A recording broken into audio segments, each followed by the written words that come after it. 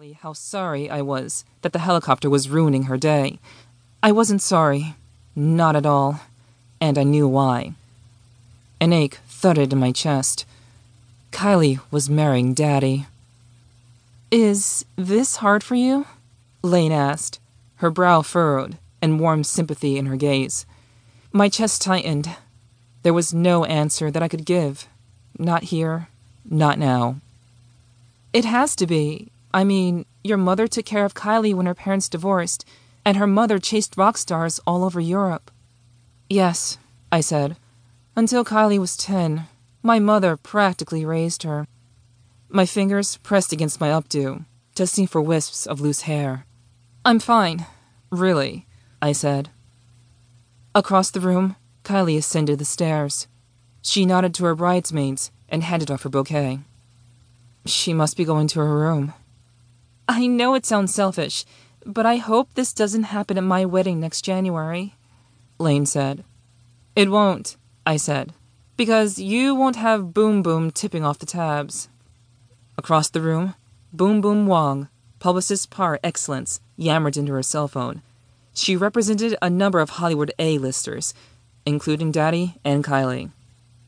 Lane's cheeks tightened, and she tilted her chin. "We won't be having Boom Boom do anything," Lane said. Smart choice. Neither of us were fans of Boom Boom. My father stood at the bar in the terrace room, surrounded by his gaggle of groomsmen. He ignored the exit of his bride-to-be, and instead laughed with his groomsmen, each hand-selected by Kylie to ensure she had an A-list bridal party, a veritable who's who of Hollywood's, rich and famous. There were 5 of them, a diverse group of young and beautiful stars that also included my father's 60-year-old agent, Buddy. There was Dylan McAvoy, heir apparent to my dad's action star crown and Lane's fiancée, my brother Sterling, my cousin, Taylor, and Ryan Sinclair. Ryan was gorgeous in an I'm an actor sort of way. He was also an insufferable, arrogant drunk. I knew all about that character trait. My dad had been a hard-drinking, angry alcoholic until he put the bottle down the year I turned 14. Laughter burst from the circle of men. My dad stood in the center, and his hands waved in the air. After 30 years in the film industry, he could tell good stories. Stories that every one of those guys would want to hear.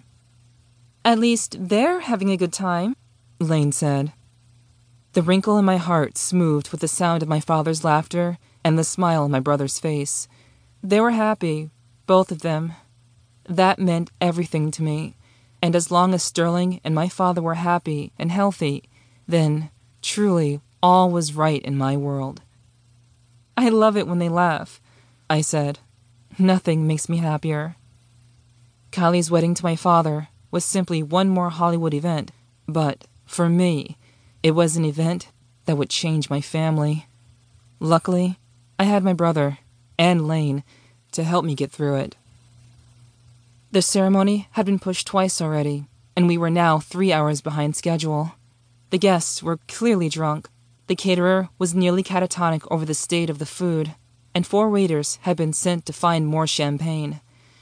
After a multitude of delays, security finally managed to put 2 helicopters in the air to chase away the photographers. The sound persisted, but the low-level flybys were gone. Now, all we needed was the bride. I left the bridal party, milling just inside the back doors, and went upstairs in search of Kylie. At the top of the stairs, I turned right toward my father's bedroom, where I knew she'd retreated earlier in the day. "Kylie," I called out as I turned the doorknob. "I think we're finally," I opened the door, "ready to get—" I stopped in my tracks. I froze.